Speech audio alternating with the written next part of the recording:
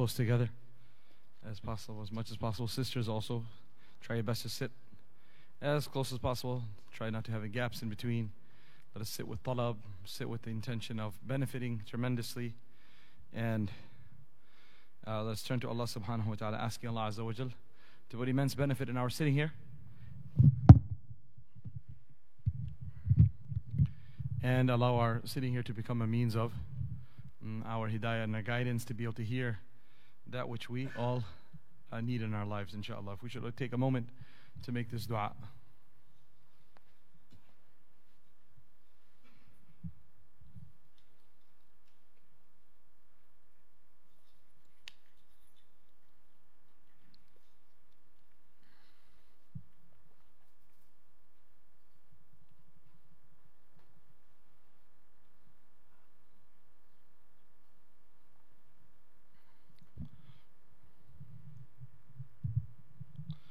أعوذ بالله من الشيطان الرجيم بسم الله الرحمن الرحيم اللهم صل وسلم على سيدنا محمد وعلى آل سيدنا محمد وبارك وسلم رب اشرح لي صدري ويسر لي أمري واحلل عقدة من لساني يفقهوا قولي سبحانك لا علم لنا إلا ما علمتنا سبحانك لا علم لنا إلا ما علمتنا سبحانك لا علم لنا إلا ما علمتنا اللهم نور قلوبنا بعلمك واستعمل أبداننا لطاعتك ووفقنا لما تحب وترضى من القول والعمل والنية والهدى إنك على كل شيء قدير آمين يا رب العالمين. قال الله سبحانه وتعالى بعد أن أعوذ بالله من الشيطان الرجيم بسم الله الرحمن الرحيم كلوا من طيبات ما رزقناكم ولا تطغوا فيه فيحل عليكم غضبي ومن يحلل عليه غضبي فقد هوى وإني لغفار لمن تاب وآمن وعمل صالحا ثم اهتدى وما أعجلك عن قومك يا موسى قال هم أولئك على أثري وعجلت إليك ربي لترضى قال فإنا قد فتنا قومك من بعدك وأضلهم السامري. Allah Azza wa Jal, this new story mentions the blessings upon Bani Israel by saving them from the enemy Fir'aun, and how he had promised them that they will be receiving the Torah, and he continued to provide them not only spiritual sustenance but also physical sustenance for the stomach, for the body, by sending down man and salwa for free food every single day, right? And not only one course, multi-course, which included dessert. But it's interesting, you know, the Bani Israel habit, we all have the habit, which is no matter what is given to us, we're always ready to complain. So even though it was for free, without any effort, it literally was just descending upon them without any work. They said, we want to change the menu. Right? So, can we have onions? Can we have some vegetables? This reminds us of our own discussions at home, or maybe in the madrasa, or wherever the youth are, or wherever anyone, not just youth, anyone who hasn't worked on their nafs, is that whatever is given to them, the appreciation, instead of being thankful and grateful what Allah or our parents or our community is giving us to eat, or our madrasa is giving us to eat, a person then begins to wish for different things. And it's always, the grass is always greener on the other side. We're never happy with what a person is given. This is a certain type of attitude. This is a certain type of temperament. If you don't fix that early on, we'll suffer for the rest of our lives. Many times, this is what we learn from our teachers. They say when you go to study in a certain madrasa, you will always find that certain places they'll have some strengths and some weaknesses. But if you have a habit of focusing on the weaknesses and you say, as Maulana Choksi would say, thamma khaira, waha achha hai. Thamma means over there. Waha achha hai, it's good over there. If you have this habit of always looking on the other side, you will only keep on jumping fences and going all day, all year, all life. That's what you'll be doing. Before you can graze, oh, let me go jump over there a little bit. Let me jump over there. And you won't even be able to get anything, because you're always focusing on the weaknesses of where you are and the strengths of where somewhere else is, instead of focusing on the strengths of what Allah has blessed you and the weaknesses of every other place. Why is that important? Because you need to be content with where you are to fully benefit from where you're at. This starts off in school. Then it moves on all the way to your marriage. That if everyone focuses on the weaknesses of their spouse and the strengths of the other people out there, then they will never be happy in their marriage. The way to go about is focusing on the strengths of your spouse and think about weaknesses of anyone else who shaitan may bring them in front of you to say, oh, this would have been a good person to get married to, or look at how nice they have a life. Who says that? Someone who is focusing on the strengths of others and not the weaknesses of others. And who becomes unhappy with their marriage is the one who keeps on focusing on the weaknesses of their spouse or the issues in their marriage instead of focusing on the beautiful strengths that they have. So this is a type of crooked mizaj and temperament. It's a disease of the soul where a person does not concentrate and focus on the blessings at hand and is always looking at blessings of other situations, and is a pessimistic attitude. So for students, mashallah, who are studying in an institution, this starts off from right now, that you focus on the strengths that and the blessing that Allah is giving you, and not the obvious. We're not in Jannah. If everything is perfect, that means you died, the day of judgment is over, and your soul is in paradise. That has not happened, by the way. So it's not possible that every single thing will be the way you want it to be. There has to be issues. If there's no issues, like I said, you're not living in this world. There must be issues. But we need to know how to mitigate around those issues, how to handle those issues. And the way to handle it is focus on the blessings and don't focus on the weaknesses. So Bani Israel, we talk about, oh, Bani Israel was like this. So how are we any different? As the Quran says, yes, that فَبَدَّلَ الَّذِينَ ظَلَمُوا قَوْلًا غَيْرَ الَّذِي قِيلَ لَهُمْ. They changed, the Quran, Surah Al-Baqarah mentions that they wanted vegetables, they wanted onions, basal and baqal and qitha, wanted cucumber. Look, I'm being honest. Students will say, oh brother, I don't like this burger. I want healthy food. I want to eat healthy. I don't want to eat fast food. Okay, khalas, we'll get you, nice dal chawal, or even, some meat and some gravy. And then they won't eat the food. But where did you go? I went out to go eat some, fries and get a burger. This is something I've been noticing for over a decade. That this is an issue not with the food, the issue with the mizaj, tarbiyah, and the nafs. SubhanAllah, whatever is given to for free, a person doesn't value that. Or if a person gets for a cheap price, doesn't value that. What he wants to go eat out. That same food, you put it outside and say, okay, pay $15. Your mom's vegetables, your mom's dal, put it in a plate, put it out in a restaurant and say, you pay $15. You see how nice all of a sudden that starts tasting. That's messed up. The problem is not with the food, the problem is with ourselves. We have a major issue. Previously, people would say that whatever food is outside, subhanAllah, it's manhus, it has got the germs of the marketplace. It is not pure, it's not clean, it's not even external hygiene, but definitely no spiritual hygiene at all. You have people who are not Muslims. You have people who are not in tahara, who are not in state of purity, who are in najasa, who are surrounded with filth and sins. Have got the music playing, have got all sorts of different things happening, and they're cooking. And obviously, they're not even external hygiene too, because there's no sense of making food tayyib and clean. It's just another customer. You spit on it, you do whatever you want, it falls on the ground. You've seen videos of that. Burgers being taken from the floor of a fast food restaurant, thrown in and given to the customer. This is norm. Insiders will tell you all of this.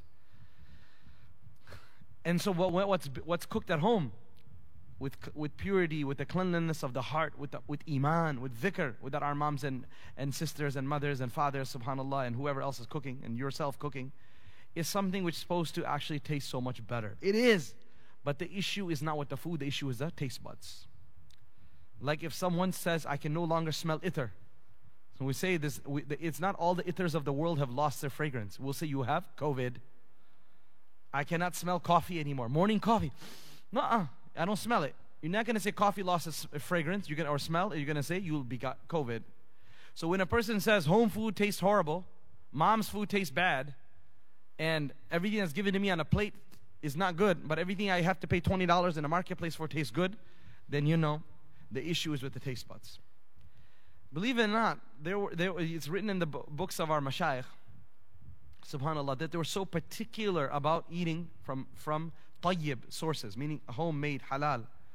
And not just halal, but the fact of just making sure that every step of the way, there is no doubtful, issue in there. And by just being careful on this one aspect, what happens? It's like you're using ultimate, pure, high-end, high-grade fuel. When you use high-end, high-grade fuel, then the engine also obviously is going to be absolutely much more efficient. And it's going to give you a lot better output. The cheaper fuel, or worse than that, mixed with something else you put it in there, then depending how bad what you're putting in, the engine's going to fall apart. The Quran says, يَا أَيُّهَا الَّذِينَ آمَنُوا كُلُوا مِنَ الطَّيِّبَاتِ وَاعْمَلُوا صَالِحًا. Yes? What is it? يَا أَيُّهَا الَّذِينَ آمَنُوا. O believers, eat كُلُوا مِنَ الطَّيِّبَاتِ, eat from that which is pure, وَاعْمَلُوا صَالِحًا, and do good deeds. Ulama say the Quran is such that Allah subhanahu wa ta'ala's words in the Quran all have a very specific order. Why one verse comes before or one verse comes after, or why within a verse there is a order of things, sentences. It's obviously divine. It's something special. نظم الدرر في تناسب الآيات والسور is like a 30-volume tafsir by Allama Bukhari rahmatullahi alayh that focuses on the connection between every single verse of the Quran. And it'll tell you all the multitude of reasons why one verse comes where, and why there's no switching of one verse with the other. So Allah Azza wa Jalla says, "O believers, eat from the pure things, وَاعْمَلُوا صَالِحًا, and do good deeds." So the ulama say one is leading to the other. Eating pure foods, not halal, tayyib has been used. Way beyond zabiha, way beyond halal, way beyond basically, UK and whatever other symbols on it, and slaughtered properly, is that the next notch, it has to be absolutely from stage 1 to your plate. From the farm to the platter, or to the plate, it needs to be pure. No doubtful things, no doubtful money, no doubtful hands, no najasa. The more strict you are on this, then the next thing will happen. What is the next thing? وَاعْمَلُوا صَالِحًا. وَاعْمَلُوا صَالِحًا means do good deeds.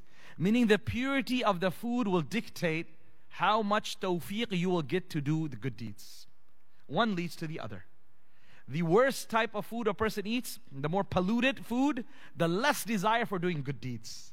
And that is hence you've heard that the one who eats a morsel of haram, how it will affect the acceptance of his du'as for the next 40 days. Acceptance of his dua and ibadah for the next 40 days. That doesn't mean his salah, he'll have to repeat it. It just simply means that the soul of that dua is gone. The soul of that ibadah is gone. Because when a person eats haram or doubtful food, it has an effect on the spirituality where they don't feel like doing ibadah. And if they even raise their hands in dua, they just simply do not enjoy it. Now, an average person listening to what I'm saying may not understand or appreciate what is being said. But those who are particular, for example, know exactly that there's so much truth to that. I mean, I don't know much about, for example, body paint of a car.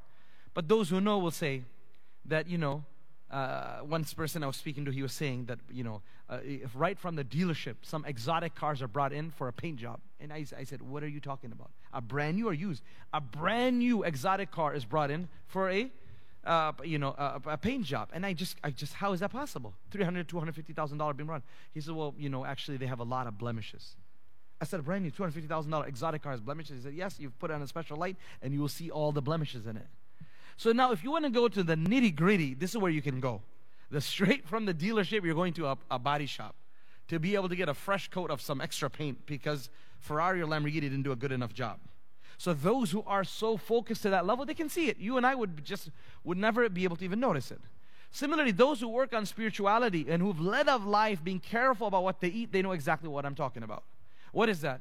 That if they were particular about what they eat, then they have a special type of enjoyment in supplication, dua, and salah that others cannot even fathom of getting. And the one time they end up eating a meal in which there's doubtful food, immediately it hits them. The next salah, they can't concentrate. The next salah, they don't want to sit even for 2 minutes to do dua or dhikr. They have to leave. And they themselves have the ability to do self-diagnostics. Self-diagnosis that, something just happened. Wait, I usually sit after Dhuhr for 5 minutes to do dua. I usually sit after Isha for 12 minutes. After Maghrib, I sit and do 15 minutes of adhkar. After Fajr, I sit for half an hour. Why is it today that I can't sit? Why is it that I've lost my chain of thought during my dua? Why is it that in sajda I'm thinking about everything else besides Allah? Okay, what happened? Their minds immediately goes, where did I have lunch? Whose house did I eat it? What meal was it? What was it? What restaurant was it? What home was it? What was going on in that restaurant, in that home? I've had many, mashallah, young or elderly brothers also come up to me and say, you know what? I think that earlier meal we had at some place, there's something doubtful about that. So what happened? He said, I could feel it in my salah. There's something would happen. Something happened. Most people never feel that because they were already in so many layers of darkness. Extra haram to lower haram, you can't tell the difference. You have to be leading an absolutely pure, clean diet, tayyib diet. And then even a small mixture of doubtful things will immediately allow you to feel what happened. It's mentioned in the books that there was one of the small children. They are they are very pure, and sometimes their purity becomes a little bit too much. You know what I mean? Too much. And no, you don't know what I'm talking about. So that means is that some certain things start unveiling for them, which are just you're not supposed to unveil for them, in a good sense. But then you're not mature enough to start seeing these things. So it is mentioned about the books of one of the ulama that this little kids, the sheikh would come in the masjid to pray and lead and give the dars, and his son or his little nephew or the kids, one or two boys, would be outside after salah playing outside by the door, innocent little children. So one day he went outside and he saw his kids there. He said, "Beta, what are you doing?" He saw they are playing with the shoes. They had separated the shoes. He said, "What are you all doing?" He said, "We're separating the shoes of the people going to Jannah from the people going to Jahannam." It was a game for them. But he realized what's going on. That there is light that is being exposed in the shoes for them, and darkness that is being exposed to them. They could just tell that these are good shoes. These are shoes of good people. These are shoes for bad people. That light, how does that come? It's not natural. It's not normal, rather I should say. But sometimes, before time, it's like can a child see angels? Is that possible? Tell me. Yes, it is. Sometimes it happens. I've met people, that they start having these type of visions. So when you have there are certain people who actually have, it's a long topic and not all of us can understand this, so let me leave that. But the idea is, certain times, things Allah Azza wa Jal opens up to the extreme level of clarity of the heart. What do you call this? Mukashafa. Okay, kashafa means to open up something. So mukashafa is where certain things are unveiled. Certain things are unveiled. So, but now the father, the sheikh, knows that this is not good for my child to see this. And imagine if the people of the town hear this, and the people of the masjid hear this. So he went to a sheikh, he asked, "What should I do?" He said, "Bazaar mein jaldi le jao, bazaar ki mithai khila do usko, bas." He said, he sheikhed them, "Go outside to the marketplace, quickly get him a piece of sweet from the marketplace, and just give your kids to eat. They'll be okay." Done. That level of extra clarity will go away by just simply eating the sweets from the marketplace. This was way before you had 15 ingredients that none of us can pronounce. Past the first ingredient, we're pretty much on par. We become ummi. We can't read what it means. Forget about understanding. We can't even have a hard time pronouncing the ingredients. Allahu Alam what we're being fed. But that is a major reason. Today we find disinterest in ibadah, in salah, in dua, in dhikr, because what we eat. I cannot highlight the importance of staying away from processed foods. Not only for the physical health, which is obvious, all of you probably get that, but the spiritual health as well. When you say, if you can't understand the first three ingredients, if you can't understand the 80% of the ingredients, leave it. Or if the first three ingredients have sugar, leave it. All of those things apply not only to the physical body, apply to the spiritual soul as well. The more wholesome food that we eat, the more we will be able to worship Allah subhanahu wa ta'ala.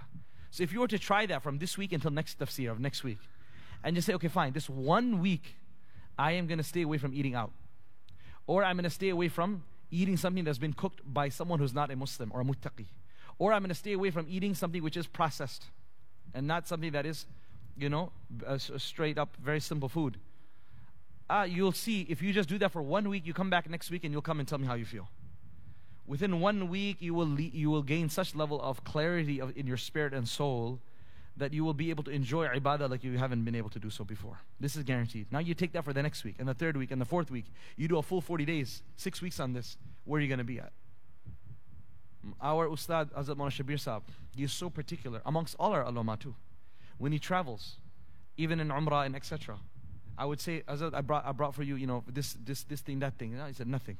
Everything, while he's even in Umrah and Hajj, every single thing is home cooked from one of his students or someone. And if there's not available, seriously, he will not eat. He almost all the time I've seen in the haram, besides the day of Eid, he's fasting. Almost every day he fasts there. And then whatever does he break his fast on? Dates and kajur and zamzam, and someone brings a tiffin from home, even if it's anda roti, egg and roti, whatever it is. But that's all it is. He's like, if I've come all the way here, I'm going to be extra particular of what I'm eating. Right? Not eating anything in any restaurant or any hotel. But subhanAllah, am I saying all of you can do that immediately today? No, but my point is, the more effort you put into something, you want to know how a certain basketball player reached his amazing record-breaking stats? He wasn't like doing what I was doing. He's obviously spending his time in a different manner to be able to reach where he is today. Do you agree? So the reason I'm sharing that, when I share, let's say, Fulan basketball player's workout routine or basketball routine, it's not to say, oh, let's do that right now. It's to inspire you that if you aspire to become like him, then you have to also put the effort like him. And you also have to make the decisions like he's done. So if we want to become spiritually strong, we also have to learn how to make certain decisions. And it starts off with being happy with man as-salwa. Whatever Allah subhanahu wa ta'ala sends down to you from your mom and dad, right? Or from your spouse, or what you have at home. Be happy and content with that. And have the attitude of appreciation instead of always being unhappy with what is presented and saying, I want something different. This is a very big spiritual disease, which I pray to Allah subhanahu wa ta'ala that He cures me of, cures all of you of. And He makes us amongst the most grateful servants of His. And He makes us from amongst those who only eat tayyib and halal food. And may He allow us to enjoy the benefit of that. What's the next ayah? Read it.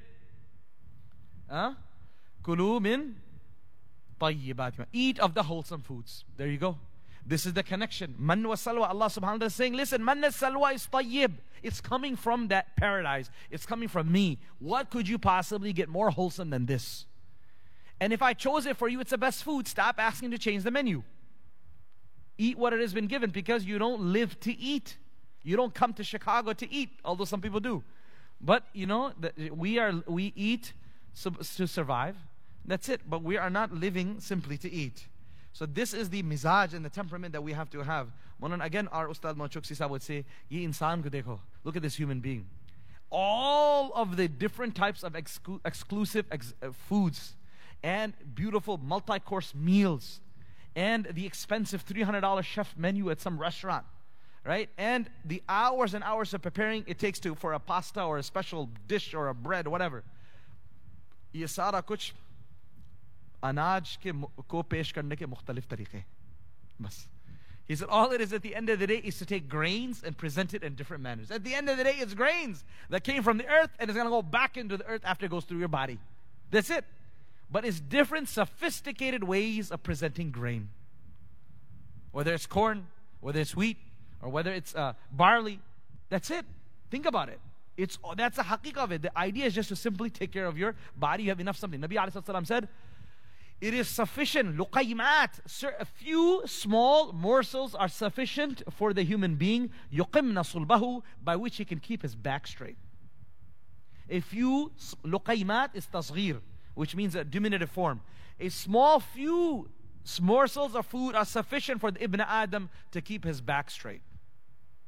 And so Nabi alayhi salatu wasalam, he showed us that you can conquer the world with eating very little. And actually, in reality, those who do great things in life are the ones who are particular about this. There is one poem in Ma'alim Irshadiyas mentioned that hunger was asked, Aina taskun, where do you live? Oh hunger, where do you live? And hunger responded by saying, Fi ama'im al-fuqaha, that I reside in the turbans of the jurists. What does that mean? That the true ulama of the past, subhanAllah, they didn't have the means to provide for themselves, and they lived on very meager means. So remaining hungry was a norm. Yet they wrote 500, 150 volume books, and they taught thousands and thousands of students while remaining with barely few means of sustenance. So this is something interesting that ulama have talked a lot about this, have written multiple pages and books on this topic, that the ilm that a person gets through hunger, that ilm a person will never be able to get through a full satiated stomach. It seems to be counterintuitive, but this deen is a whole different ball game. We're talking about the nur from Allah. The nur from Allah that comes into a person doesn't come through thiql. What thiql? Being heavy spiritually. Spiritual heaviness comes with eating impure food. You know, you say, I feel hollow. I just don't feel like doing anything. I'm down. I'm depressed. I don't want to come out of the home. I don't want to go to the masjid. This is called thiql. Where does the thiql come in? It comes in from wrong diet. It's not even overeating. It's eating the wrong things. Wrong things. Some little kids, they don't eat much. But they are very thaqil. Their soul is very heavy. They don't like to read Quran. They don't like to go to the masjid. And they're skinny. They don't eat much. They don't even have an appetite. But why are they like that? One big reason is because whatever they do eat is horrible. It's a lot of this foods that have a lot of atharat in there. It's not pure. It's not pure. It doesn't have a good effect on them. So when they eat those type of artificially flavored, like yesterday I came across fish. Subhanallah, it looked beautiful, big, nice salmon. Right in front of it, printed, it says, artificially colored. I was like, what? Artificially colored salmon. Inna lillahi wa inna ilaihi raji'un. What are we eating? Right? How is this going to be, subhanallah, anything good coming out of these things? So Allah Azza wa Jalla asks us, "Kulu min tayyibati ma razaqnakum." Eat wholesome foods which we have given you. وَلَا تَطْغَوْا فِيهِ, but do not transgress in the food. You can, similar to the previous ayah of the 18th juz, I told you, كُلُوا مِن طَيِّبَاتِ what was that? كُلُوا مِن الطَّيِّبَاتِ وَعَمَلُوا صَالِحًا. Eat good and practice good. You can see over here, eat good and don't transgress. Meaning, if you eat good food, it will help you not become a transgressor. You can also take that meaning. I explained last week that don't transgress, meaning don't usurp this halal food. If you take halal food and you steal pure wheat, that becomes haram, right? But also you can say that by eating halal food, you will be saved from becoming a transgressor. Allah Azza wa Jalla says, otherwise my punishment will befall you, and whoever my wrath befalls, he is truly fallen from my grace. Faqad hawa. So let us, instead of focusing on what people will say, let us think, what will Allah say? And Allah doesn't just say, Allah does. Allah says in the Quran, last ayats of Surah Ghashiyah, Allah subhanahu wa ta'ala says, what is the last ayat of Surah Ghashiyah? Inna ilayna iyabahum, thumma inna alayna hisabahum. Indeed, to us is their return, and then indeed upon us is their accounting. Allah Azza wa Jalla says, فَنُنَبِّئُكُمْ بِمَا كُنْتُمْ تَعْمَلُونَ. How many places the Quran says this? فَنُنَبِّئُكُمْ. So many places. We will inform you of what you used to do. You obviously know informing doesn't just mean, hey, by the way, this is what you did. Informing means, this is what you did, hence this is why you're going to get punished in this manner. So, what our continuous thought process should be, how am I doing in the sight of Allah? And that's not what society thinks about today. Society is thinking, what we think about is what society, in Urdu says, society kya kahegi? Log kya kahenge? What are people going to do? The purpose of a marriage, very important. The israf and the extravagance that happens in a marriage is on the basis of what? A man doesn't have the means. He'll take credit card loans. He will borrow money in order to throw a lavish party, which he cannot afford. Also, just so that people can say, MashaAllah, that was an amazing wedding. They're already thinking, in your wedding, they're already looking at where else they're invited this weekend. Okay? I swear they will not, I'm talking about myself, I don't remember. The next day, I'm sorry for those of you who invited me before. After 24 hours, I'm not going to remember what I ate. And I move on. Life moves on. I'm not going to remember what those flowers are. Maybe some of you do. I don't. Right? You were sitting there thinking about what color was it. No, I don't remember what color was the seat. It's just, and I'm sure there's thousands of other people like that too. But this is in your mind. In your mind is that if I don't spend X amount of money, then what are people going to say? Instead of, what is Allah going to say? If I have music in my wedding, if I have a mixed wedding, right? If I have dancing, which is happening, it breaks my heart. That subhanallah, the masjid going crowd is weddings are just like, I don't go to such places, alhamdulillah, and those people don't invite me as well. But guess what? It's not those people. It's masjid going crowd. Now you have the whole concept of, it's not now. It started from a long time ago. 8 till 9 p.m. kosher, halal. But bhai, aap 9 baje aap jaiye. 9 o'clock, please excuse yourself. Aapki daadi badi hai, aap jaiye inshallah. 9 o'clock. 9 o'clock, inshallah, please leave, because now the real party starts, or the after party. Sometimes that starts at 10. Sometimes that starts at 10:30. But I'm honored, mashallah. You don't want to make a fool out of yourself in front of an alim, in front of a uncle of the family. But look at Allah, you're going to send out Allah? Allah, go out, please, 9 o'clock, please, don't look here anymore. How's that going to work? How's that going to work? Seriously. لا يخفى عليه شيء في الأرض ولا في السماء. Nothing is hidden from him in the heavens and the earth. يَعْلَمُ خَائِنَةَ الْأَعْيُنِ. He knows that even 1 millisecond misuse of the eye, He knows. Who, when the partition got removed, looked on the other side. And who's locking into whose eyes. And who's locking into someone else's dress. All of that is being counted and watched. How do you think Allah subhanahu wa ta'ala is not aware of what's happening when we remove the partition? And to say now it is the post-halal wedding. You see, people who are not connected to the masjid, people who don't pray, people who eat haram, people who don't have any concept of deen, they do that, they have bigger issues. They need to first get their fard salah down. You get what I'm saying? They have to make sure they stop earning haram. They got to focus on that.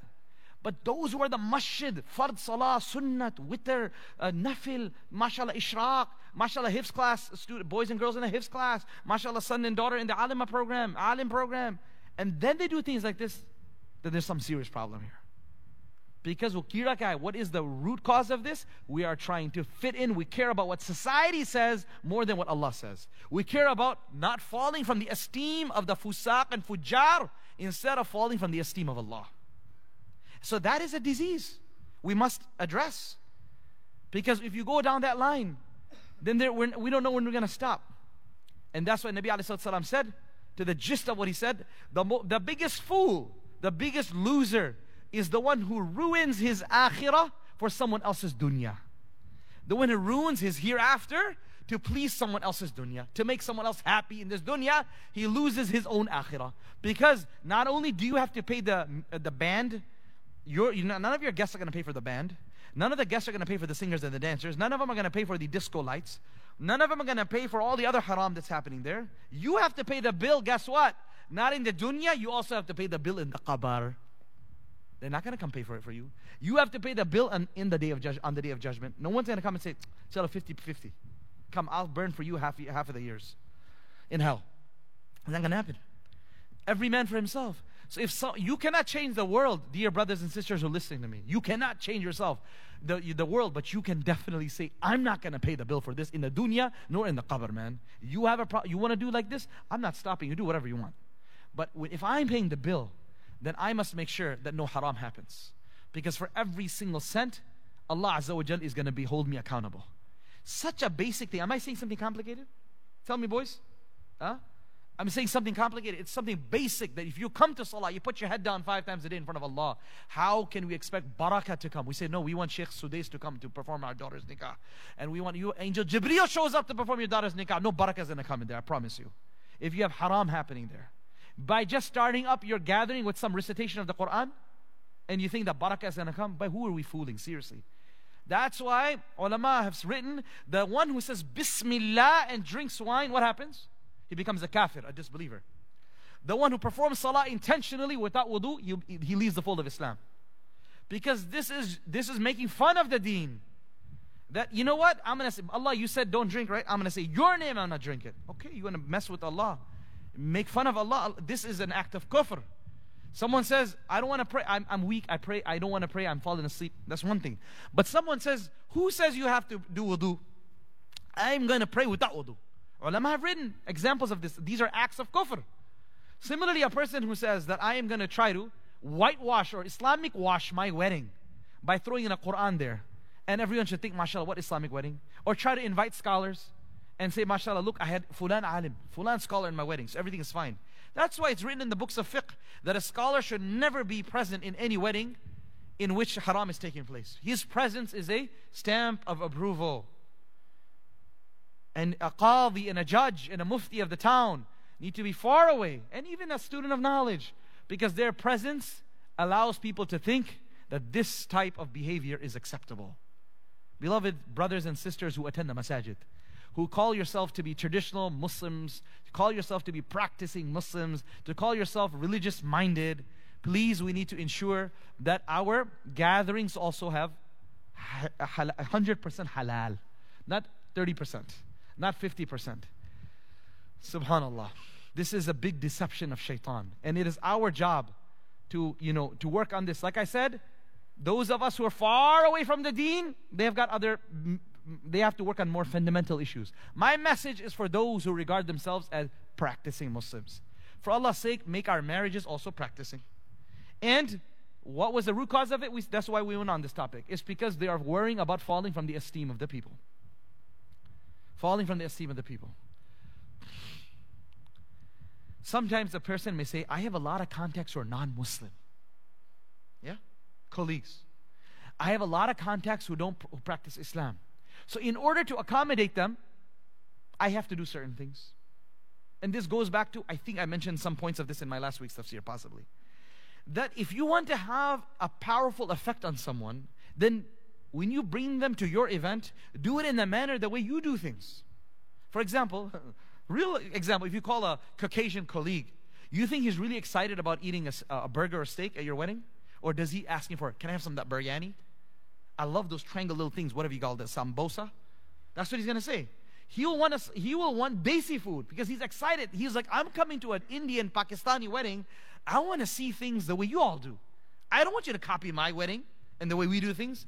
I want your foods. I want your ethnic foods because that's what he's enjoying. But you say, no, since you're used to having wine and dine, we made a separate section for you. How's that going to feel? That is absolutely not acceptable on our behalf, and it's not going to leave him any impressed from our culture or our deen. Right? So culturally, we try to say, oh, this is how we Indians do things. This is how we Pakistanis do things. This is how we Bangladeshis do things, whatever the case may be. Similarly, you have to say, this is how we Muslims do things.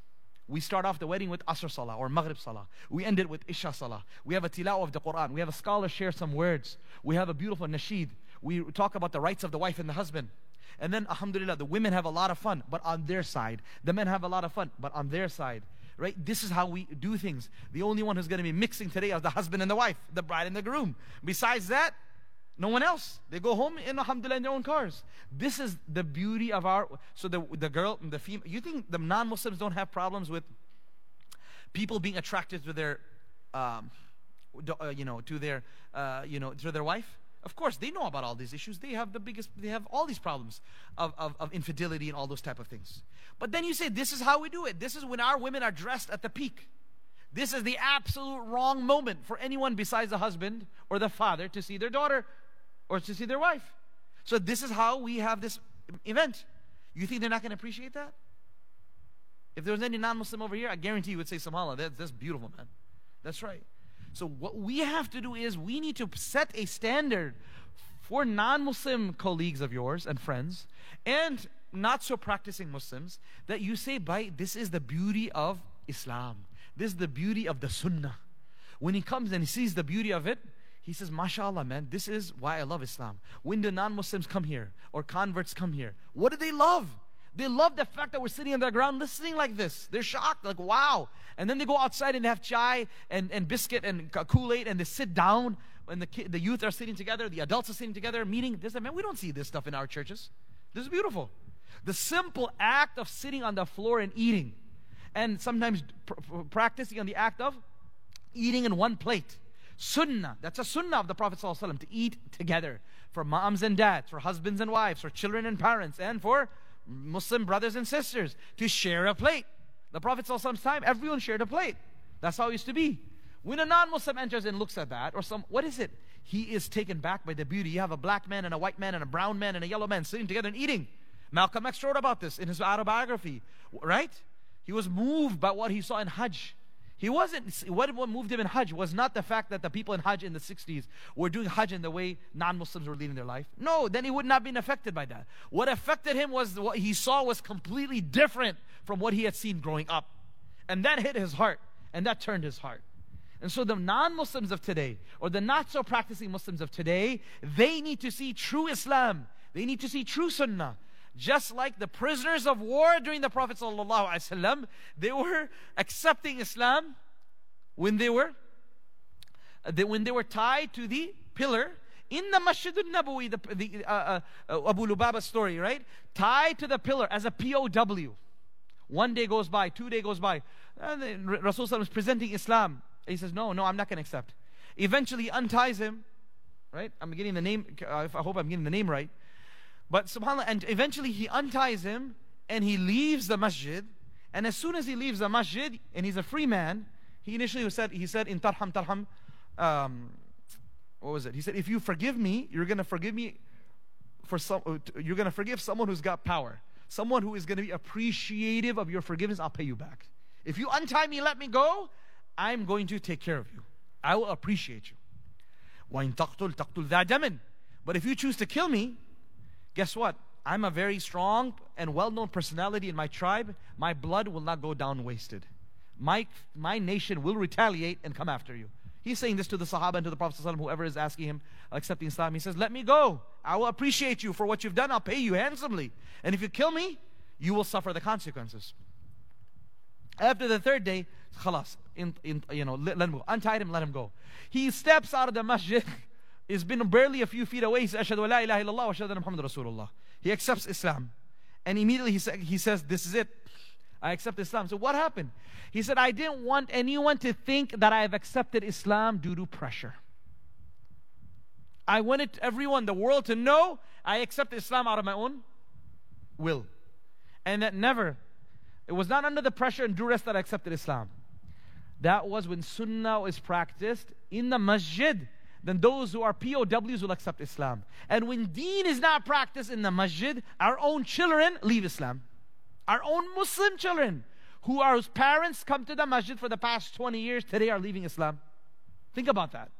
Their moms and dads go to the masjid, but the kids are leaving Islam. They even used to come to the masjid because they don't see Islam practiced in the masjid. They don't see Islam being practiced in the home. It reminded me of an article I just came across. They were saying there's so many prisoners of war in Afghanistan. There's a whole list of, I don't remember the exact number. I saw the title of the article yesterday. That there was so many number of allied forces who were fighting in Afghanistan, who were captured. And subhanAllah, such a large number of them, what happened to them? They accepted Islam. And they're saying, how many Muslims can you see who have stayed in captivity in the hands of non-Muslims have accepted Christianity or any other religion?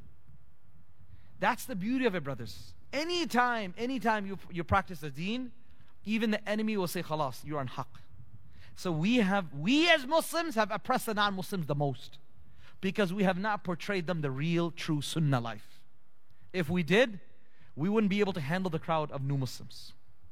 So let's, inshallah, make niyyah now that we will lead a life of sunnah, not only in the masjid, but more, along with that, outside as well.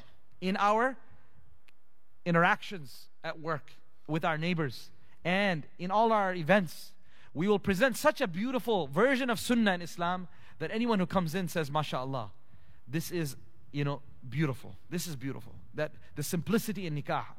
The youth who are listening to me, you can't, maybe the adults are too advanced.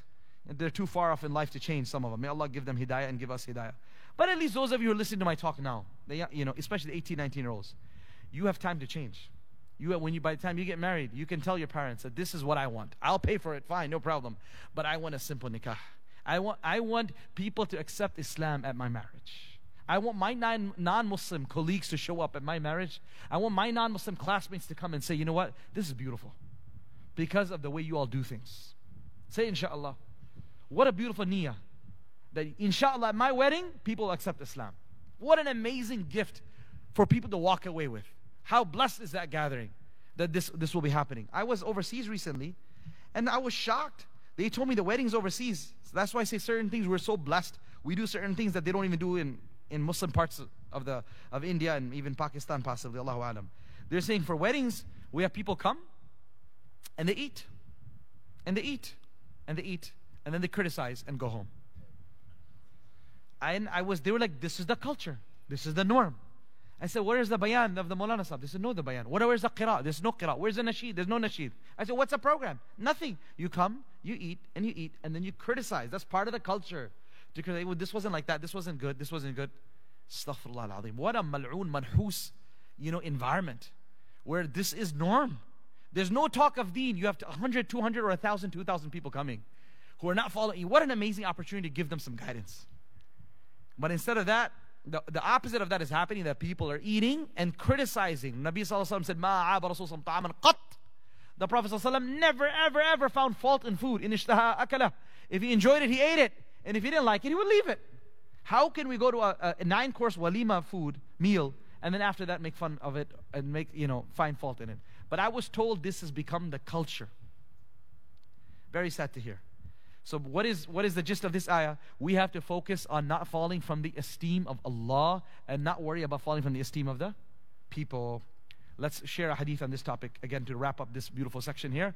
Is the Prophet ﷺ mentioned, whoever makes an effort to please Allah, even though it becomes a means of displeasing the people, then Allah subhanahu wa ta'ala will, number one, become pleased with him. Number two, Allah subhanahu wa ta'ala eventually will make all of what he did, his actions, look beautiful in the eyes of others. And number three, eventually Allah subhanahu wa ta'ala will make everyone who became upset at him happy before he leaves this world. Three things. The one who pleases Allah, even if it means upsetting others, then Allah subhanahu wa ta'ala will become pleased with him. Number two, Allah subhanahu wa ta'ala will beautify his actions in front of others so that they will also realize how beautiful that is. Eventually. Not now, maybe not this night, not next week. It'll take time, but it will happen. And third is Allah subhanahu wa ta'ala will make all those people who he upset in order to please him, eventually they will become happy with him. So it's a win-win situation. On the other hand, whoever man askhata Allah fi ridha nas, whoever makes Allah angry in order to please the people, sakhita Allahu an or alayh, Allah will become upset and angry at him. Number two, Allah subhanahu wa ta'ala will make all those people who he had pleased, Allah will make every single one of them eventually angry at him. Eventually he will turn their hearts against him. So it's a lose-lose situation. And so the way we should move forward is focus on what does Allah think of me? That's it. That's the most important question. وَإِنِّي لَغَفَّارٌ. Yet indeed I am most forgiving. Okay, you made a mistake. You're listening, I'm speaking, I'm thinking about my sins, you're thinking about your sins as we sit here and speak about this. What's going to happen? Inshallah, we say, Ya Allah, please forgive me. So Allah says, indeed I am most forgiving. Right? Ghaffar is hyperbole form, right? Hyperbolic form. It is sifat mubalagha. Yani extremely forgiving. Liman taba. Allah subhanahu wa ta'ala is Ghafur Rahim. Now sometimes, my dear brothers and sisters, we have this whole misunderstanding. What is that? That Allah subhanahu wa ta'ala is going to forgive me so I can do whatever I want.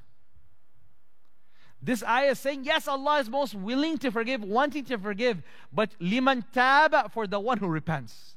If a person does not repent, then we cannot expect to be getting forgiveness from Allah subhanahu wa ta'ala. The Prophet ﷺ said that Allah says in the Hadith Qudsi, لو جئتني بملء السماوات والأرض خطايا غفرتها لك ولا أبالي. If you come to me with heavens and earth filled with sins, I will forgive all of them for you. ولا أبالي, and I could care less. Meaning the one who repents and he comes with years and decades of sin of all sorts, but he is repenting and he is truly apologetic, then no matter how horrible those sins may have been, Allah says, Ghaffar, I am willing to forgive them. But you have to do tawbah. Without tawbah, it's not going to work. What does tawbah mean? Tawbah requires, number one, al-iqla' an al-dhanb. Immediately leave the sin. You have to leave it right now. You can't say, I'll try it tomorrow. No, right now, say, inshallah, I'm going to leave this sin. Number two is you make niyyah never to go back to it again. Not like, oh, I'm going to stop it now, I'm going to go back to it tomorrow. Again, this is what you call making a joke and a mockery with Allah.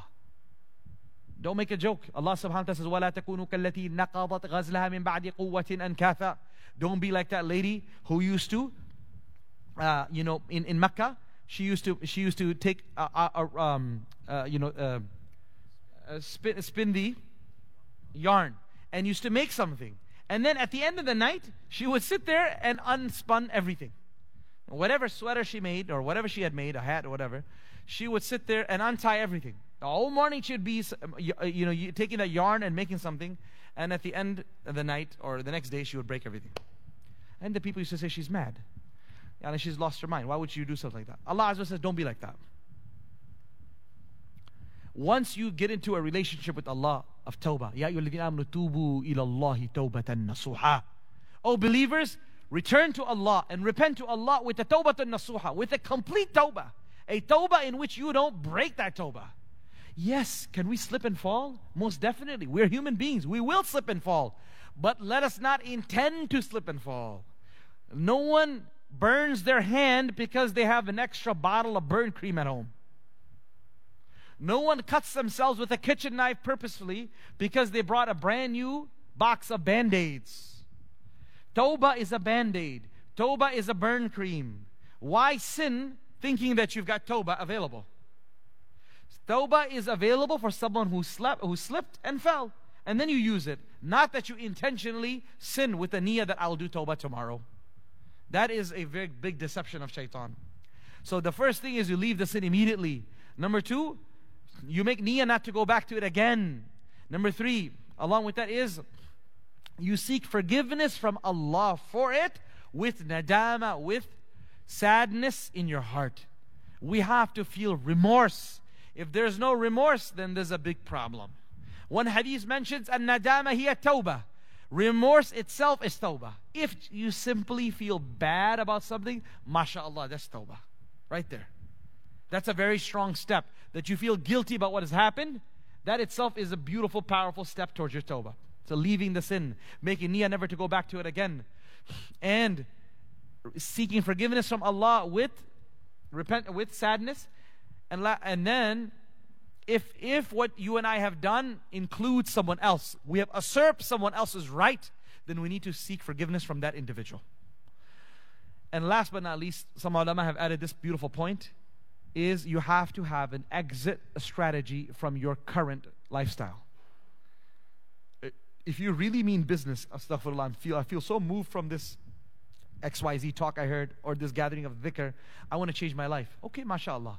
But if you don't have a game plan, then that's just cheap talk. Those are what we call crocodile tears. Those are just like a spur of the moment emotion. Iman rush. None of that stuff really goes anywhere. If you in the moment when you are crying, in the moment when you're tearing up, in the moment when you feel moved, in the moment when you're going through that Iman rush, you have to sit down and come up with a strategy. How do I actively want to give up this sin I am involved in? Say someone is looking at haram. You cannot just say, oh ya Allah, please forgive me. How is that going to work? What are you going to do today that's different from the last 700 days of your life? Seriously. Someone can't wake up for Fajr. Someone is missing their Isha. Someone is in a haram relationship. How do you expect to change if you don't have an exit strategy from this? You have to write it down. Clearly, how am I going to get out of this haram business? Haram loan. If a person is involved in interest, you will never get the tawfiq to get, and I will not ever give the tawfiq to get out of this unless we repent. We're not saying to step out of the house and sleep on the street today. We're not saying call into the office tomorrow and fire all your employees and say we're closing down the business because we have interest money in it. No, I never said that. No one says that. We say you have to make niyyah today that if interest and haram money is in your business or in your home, you say, Ya Allah, I need to get out of this. I make niyyah right now, and until I don't get out of it, every single night I'm going to pray 2 rakat salat al-tawbah. And I'm going to ask Allah to allow me to restructure my business and my loan in a manner that I can get out of haram. So now, if a person passes away before he gets out of haram, inshallah, he still will be forgiven because he was trying to get out of that mess. The example of this is like the one who killed 99 people and then eventually killed the 100th person because he said you can't be forgiven. And on the way to the next town where he was planning to do tawbah, he passed away. He hadn't actually fully repented yet. He was on the way to the other town. But because he was on the way to the other town, Allah Azza wa Jal forgave him. You know that story from Bani Israel.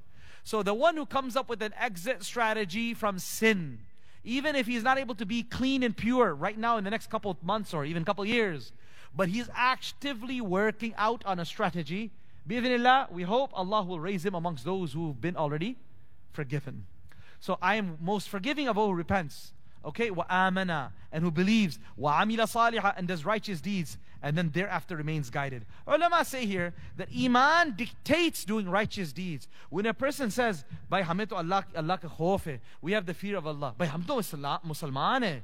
By we're Muslims, we are mu'mineen. The actions speak louder than words. The proof is in the pudding. I'm saying I'm a believer. Okay, let's look at the actions. How am I raising my children? What are my priorities with regards to raising my kids?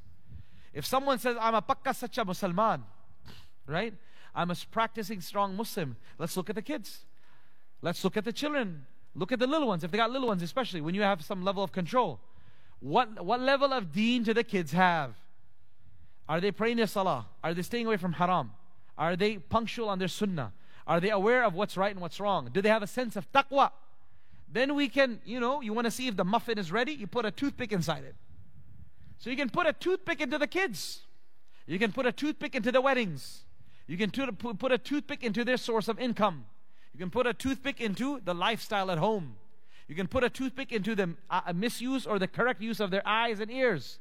What do you fall asleep listening to? Quran or techno music or rap? And that's another long journey, subhanAllah, issue. Allahu Akbar, Allahu Akbar, Allahu Akbar. The musicians of today are some of the biggest agents of shaitan. Why you need to wait for Dajjal? Dajjal's already here. All of these musicians and the moms and dads don't even know the lyrics. My beloved brothers, you will puke and vomit till you will fall down to the ground if you read the lyrics of some of the latest music that comes out. Subhanallah. Most of us cannot even understand the level of fuhsh, the level of lewdness beyond. These words are inspired by Iblis himself. I cannot imagine a human being writing something like this. And I can never imagine a female of the worst type writing something like this. Where is this coming from? This is coming from, as the Quran says, وَإِنَّ الشَّيَاطِينَ لَيُوحِي بَعْضُهُمْ إِلَى بَعْضٍ زُخْرَفَ الْقَوْلِ غُرُورًا. Indeed, the shayateen, they communicate with one another. The human and the jinn, shayateen, communicate with one another with attractive words. Music is attractive. غُرُورًا, to mislead people. Those lyrics of some of the most famous pop artists and the singers are nothing but satanically inspired to mislead billions and millions of people. They have the highest following in the world, more than any other person in the world. The highest following in the world on Twitter and Facebook and social media, Instagram, is who? Of these artists. And they control the minds of the youth and the adults. And whether now in the Muslim world, unfortunately, they've been introduced into the Muslim world by their own agents. And so now they are taking in millions of new worshippers. There are millions of new satanic worshippers. They don't realize they're coming to salah. They may even memorize the Quran. But if you listen to that trash, I can't even call that trash. We are abusing the word trash by calling it trash. Right? The trash doesn't deserve to be associated with this type of music. But this is what is happening. As fathers and mothers, do you know what your child is listening to when you're walking around with the headphone? When you're walking around with their, what's that? AirPods, huh? AirPods. All of those things. What is he listening to in his room? What is she listening to? She's become a shaitan. Yes. You know why she's become a shaitan? Because of what she's listening to. We already talked about what she's eating and he's eating at the earlier part of the talk. We talked about what they're looking at. And now what they're listening to. So if you look at haram, you listen to haram, you eat haram, what do you expect? An angel coming out? Of course not. So now when we say we're pakka sacha Musliman, we're true Muslims, how can we not keep an eye on what's happening on these things? And as youngsters who are here listening to me and those listening online, if you think you want to be a strong Muslim and you want to give da'wah to others, please take care of what you watch and eat first. Please take care of what you hear and listen first before you want to conquer the world. You won't even be able to conquer the MSA. Right? You won't be able to conquer anyone unless and until a person is careful of what he takes in. As Imam Ghazali has mentioned, like the heart is like a lake, a pond. The eyes, the ears, the tongue, and the mind, all of these are 4 small creeks that go into this pond. Whatever you hear, whatever you look at, whatever you speak, and whatever you think leads into this heart. If what you look at, what you think, what you speak, and is that which what you hear is haram, filthy, and dirty, you cannot expect anything but an extremely dirty sewage inside the heart. And when you have a disgusting, dirty sewage inside the heart, you cannot expect good deeds to come out of there. And if what we hear, what we listen, what we think, and what we speak is pure and clean, then you will have a beautiful water, a fountain, a spring like you have in the glaciers, melting glaciers. That's what you have in your heart. And you can only expect great things coming out of there. May Allah subhanahu wa ta'ala enable me, enable all of you, and enable our children, our parents, and our siblings to protect our eyes and our ears, and our minds and our tongues from haram. Say Ameen. And may Allah subhanahu wa ta'ala purify the filth of our hearts. Ameen ya Rabbil Alameen. ثُمَّ اهْتَدَى. Then Allah subhanahu wa ta'ala says, thereafter He remains guided. Meaning it's not sufficient to make tawbah and do righteous deeds. ثُمَّ, then He remains guided till death. Not that you have a few years of excitement in college life, and then you take a turn. College life is a very interesting few years. People go in a Josh mode. They get excited. They get participating in various Islamic activities. And mashallah, I've seen amazing changes in college students. The question is, what happens after college when you get into the workforce? That demographic of our community is not connected to the masjid. I speak with other imams and scholars, and they always say that. The professionals from ages 23 onwards, let's say 23 to 40, right? Or 25 to 40. The guys have graduated, got their masters, or did their residencies or whatnot, and they're working now, maybe even taken up to 26, you know. They're out of university. They don't have the environment. Now they're working, they're earning good money. They're living in nice places, and they're busy with life. That unfortunate demographic is they're too big to be under their parents. You know, they feel too busy to be connected to daily masjids. They may come at the end of a Jummah, and that's about it. And the problem is, they are the parents of the next generation. Allahu Akbar. What are we going to do now? When the practicing masjid-going parents couldn't raise their kids properly, for the most part, I mean, could not make them remaining Muslims or remaining, you know, cognizant of Allah, then what do you expect with people whose start is so messed up? So we're worried about that demographic. We have to make an effort on that demographic. So the youth who are in college life right now, don't think that everything's set right now. ثُمَّ اهْتَدَى. You have to remain firm way beyond college life until the akhirah. And that's, of course, whatever I'm telling you is for me. Now, it's easy to be here today. We don't know where we're going to be tomorrow. So, subhanAllah, the story of Samiri is something, inshallah, we'll get into a very amazing story next week. Well, in bi'idhnillahi ta'ala, where Allah Azza wa Jal discusses what happened when Musa alayhi salam came to take the message from Allah Azza wa Jal. He ran ahead of the people, and Allah subhanahu wa ta'ala said, look behind, where's everyone? He said, they're coming. No, they're not coming. I have put them through a big trial. And Musa alayhi salam had to give up that amazing enjoyment of speaking with Allah, and he had to run back to take care of his people. Amazing lessons, inshallah, we're going to cover bi'idhnillahi ta'ala next week. Let us take a moment here to get some of our questions answered. You can use the QR code here to ask, or go to slido.com and enter 4199845. 4199845. Like we said, are you able to save the question? So if someone wants, if you have a detailed question, you can send it, and you can put your phone number in there, or an email address, or you can email it to the masjid as well, and inshallah we'll try our best to reach out to you. And you know, we know, alhamdulillah, we're getting a lot of questions every week, but we definitely can't get to each one of them. But inshallah that's there. And second thing is, this is scan me for the group, right? So if you scan this, you will, inshallah ta'ala, you'll be joining a Google form, and that's why we want to keep track and connect with those who attend the tafsir regularly. We know we were trying to figure out a good method. I hope this works. So we are in constant connection with those who are attending the tafsir. If they have questions, if they have suggestions, if we can help them out in any way we can. Similarly, if there's any changes to the program, we can inform them, and we can follow up with reminders as well. So scan this, inshallah. All of you who are want to be making niyyah to be part of the regular Tuesday night tafsir, please do so. And if you have questions, you can scan this one, inshallah. Nasheeds with background music, yeah, you can start a nasheed with background humming sounds is okay, not background music. What is the proper way to do istikhara? Perform 2 rakat, do a proper nice wudu, pray 2 rakat salatul istikhara. The surah is normal, any surah that you want to recite, but you make niyyah of salatul istikhara. Then after that, you praise Allah, send salutations upon the Prophet sallallahu alaihi wasallam, and then recite the dua of istikhara, which you can find in one of the dua books downstairs in the bookstore, or you can find online. Allahumma inni astakhiruka bi'ilmika wa astaqdiruka biqudratika wa as'aluka min fadlika al-azim fa innaka taqdir wa la aqdir wa ta'lam wa la a'lam wa anta 'allamul ghuyub. Allahumma in kunta ta'lamu anna hadha al-amr, onwards. Right, so the idea is you're asking forgiveness from Allah subhanahu wa ta'ala. No, sorry, you're asking astakhiruka, I'm asking khair, I'm asking goodness from Allah. That's what it means. Oh Allah, I'm asking you goodness. A dream is not mandatory or necessary. A dream has not been mentioned anywhere in the hadith that you must see a dream. Okay? you're seeing green and white and red. Can that mean something? Yes, definitely dreams have meanings. But it doesn't mean that you have to have a dream. Someone says, I'm feeling this way and feeling that way. Not even that. Instead, what it is that you do your istikhara and you start moving forward. And if everything falls apart, you tried and tried and tried and tried, then inshallah you should have this hope in Allah that that was not good for you. That's why Allah saved you from it.